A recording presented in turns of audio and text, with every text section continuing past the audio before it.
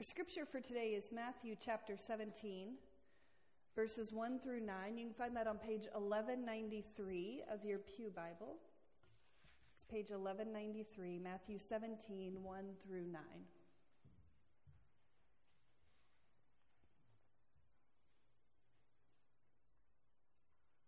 6 days later,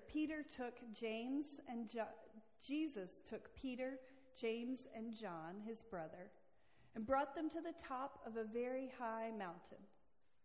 He was transformed or transfigured in front of them. His face shone like the sun, and his clothes became white as light. Moses and Elijah appeared to them, talking with Jesus. And Peter reacted to all of this, saying to Jesus, "Lord, it's good that we're here. If you want, I'll make 3 shrines, one for you, one for Moses, and one for Elijah." While he was still speaking, look, a bright cloud overshadowed them, and a voice from the cloud said, "This is my son, whom I dearly love. I am very pleased with him. Listen to him." Hearing this, the disciples fell on their faces, filled with awe. But Jesus came and touched them. "Get up," he said. "Don't be afraid." When they looked up, they saw no one but Jesus. As they were coming down the mountain, Jesus commanded them, "Don't tell anybody about the vision until the human one is raised from the dead." The word of God for the people of God. My regular running partner is a woman who did not grow up in church and who does not go to church.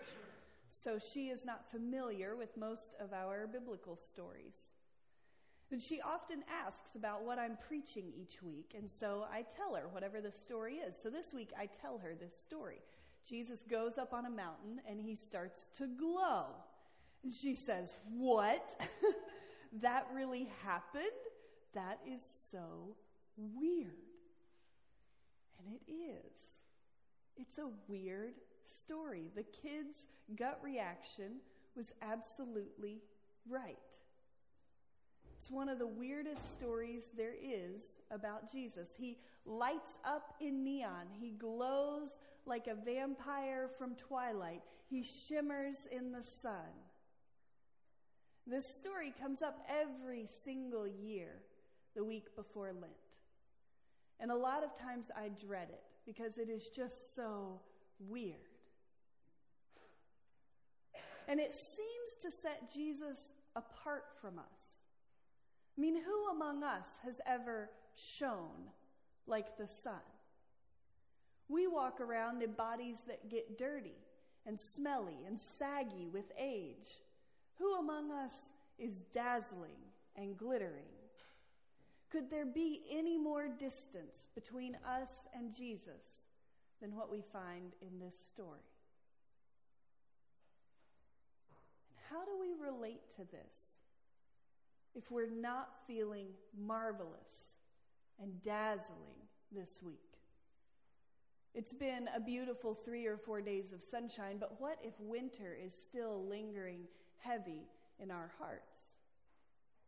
What if things are just falling apart right now?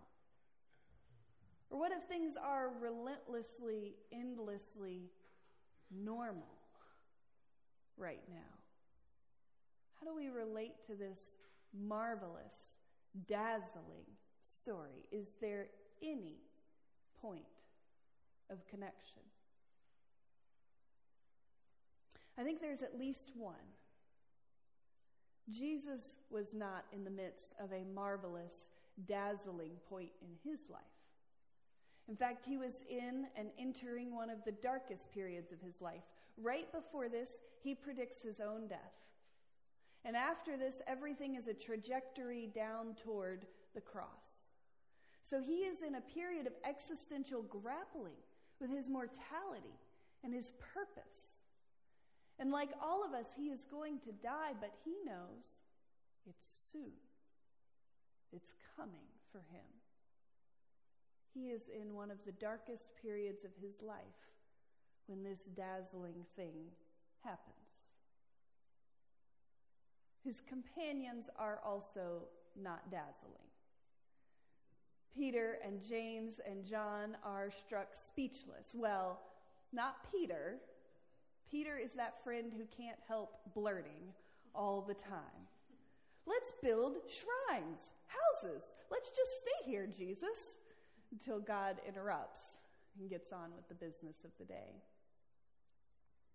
They are struck speechless.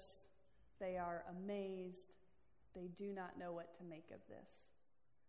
But they're not the only ones up there who aren't dazzling. There's Moses and Elijah too, who at first glance seem like heroes, right? They are heroes out of the Old Testament. And Moses represents the law, and Elijah represents the prophets. And so these are the voices of tradition blessing Jesus on his journey. That is the traditional interpretation, and I don't think there's anything wrong with it. But a friend pointed out to me this week that these heroes aren't quite as simple as they seem at first.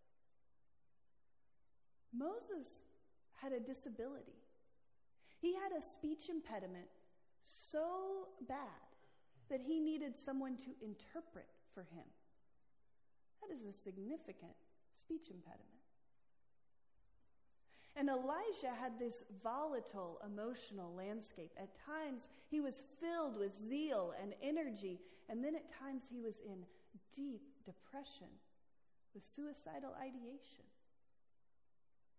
Moses and Elijah actually aren't that amazing. Or they're amazing and normal at the same time. They're like us. When we struggle with disabilities or handicaps or mental illness or just parts of our lives that feel embarrassing or hard to reconcile, this moment of glory is incredibly human. Jesus isn't in a dazzling time in his life. His companions are not dazzling, and yet this moment breaks in, and all of a sudden they see something is even more real than real life. This glory that lies behind everything. They see through the veil. We have moments like this. And I think they actually come not when everything's going hunky-dory, but when things are harder. I've told you a story before about a little girl named Samantha. It's not her name, but we'll call her that. It's a story worth telling again. Samantha was 8 years old. I met her when I was a chaplain intern at a big hospital in New York City. I worked on the pediatric oncology floor, which meant that I worked each day with children and their parents, and children with cancer and their parents, and the nurses and doctors who ministered to them each day. Samantha was 8. She was adorable, and she had osteosarcoma, which is a cancer of the bones. Her prognosis was not great. By the time I met her, she had lost all of her hair, and she mostly didn't feel very good most of the time. She and I had had several hard interactions where she told me about really scary dreams that she had been having. She was scared about what was going on in her life. But then one time I walked into her room, and she had dumped this box of markers out all over her bed. And she was taking each marker in turn and drawing hair on her head in every single color from that 32 box of markers. She was drawing long, luxurious, flowing hair in every shade of the rainbow, brighter than anyone could ever dye it. And she was laughing hysterically as she did it. And her mom was sitting in the window, on the windowsill, laughing hysterically. And each one would laugh harder and make the other one laugh harder, and their laughter was echoing down the hallway. And would you believe me if I told you that the way the sun shone in, they glowed? Samantha was transfigured. We all have these moments, these mountaintop moments. I'm convinced of that. And what they do is reveal what is really real behind the circumstances of our everyday lives. They reveal what is really real. The verb in our story is best translated as transfigured, not transformed. It's a small difference, but it makes a difference. Because transformed is to be changed from one thing into another, different thing. But to be transfigured is to reveal what is already there. Samantha's shining in the sun was how beautiful she really is. It makes me think of a drag queen who walks around every day in ordinary clothes and then is revealed to be this utter shining, sparkling, flamboyant creature of light and delight. It makes me think of a geode, this ordinary-looking rock that you crack open and the crystals inside shimmer. That's what it is to be transfigured. It reveals what is already there. It's not an aberration. It's the truth. Many of you know that about 2 years ago, I was hospitalized in a psychiatric hospital. It was a difficult and dark time in my life. I would not have made it through without the support of folks like you all here in this congregation and dear, dear friends. I was all the way in Bellevue behind 2 sets of locked doors. It was terrible and lonely and hard. But 2 of those dear friends drove all the way up to Bellevue on a Sunday afternoon after a whole morning of church. And they drove up to Bellevue and they came through those 2 locked doors and they came to find me. And they walked in that room and we stared at each other and then we burst out laughing. We didn't know what to say. It was awkward. It was weird. And I think it was nervous laughter at first, and then it became something else. And we laughed so hard that a nurse came down the hall to see if we were having a party in this place. And I remembered for a few moments that the world is a dazzling, shining place. I have a friend who went to kindergarten with a little kid who loved glitter. And whenever glitter was set out for the crafts, he would take the whole bowl and dump it on his paper. And the teacher would come by and say, "You know, sometimes less is more." And he would say, "But not with glitter." That kid knew. This world is a dazzling, sparkling place. And we go through deep valleys, and none of us get to skip that. Even God did not get to skip the cross. We walk through dark clouds, and yet behind those clouds the sun still shines. Behind those clouds Mount Rainier still stands.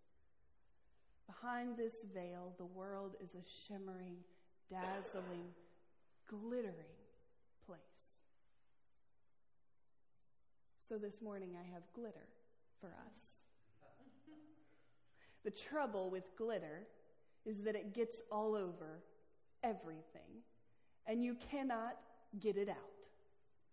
So I'm going to invite you in a few minutes to come up and interact with that glitter in some way that feels comfortable to you. You might just look at it. That's fine. You might just dip a little finger in it and watch how your finger is transfigured. You might go hog wild and pull some out and sprinkle it over your hair. It'll get all over the floor. And that's part of the point. We'll be picking it out of the carpet all the way through the 40 days of Lent. The next time you come to church is Wednesday, on Ash Wednesday. And when you come, someone will dip their finger in ash this time and mark it on your forehead and tell you you are mortal. And that is true. But it is also true that you shine like the sun. Amen.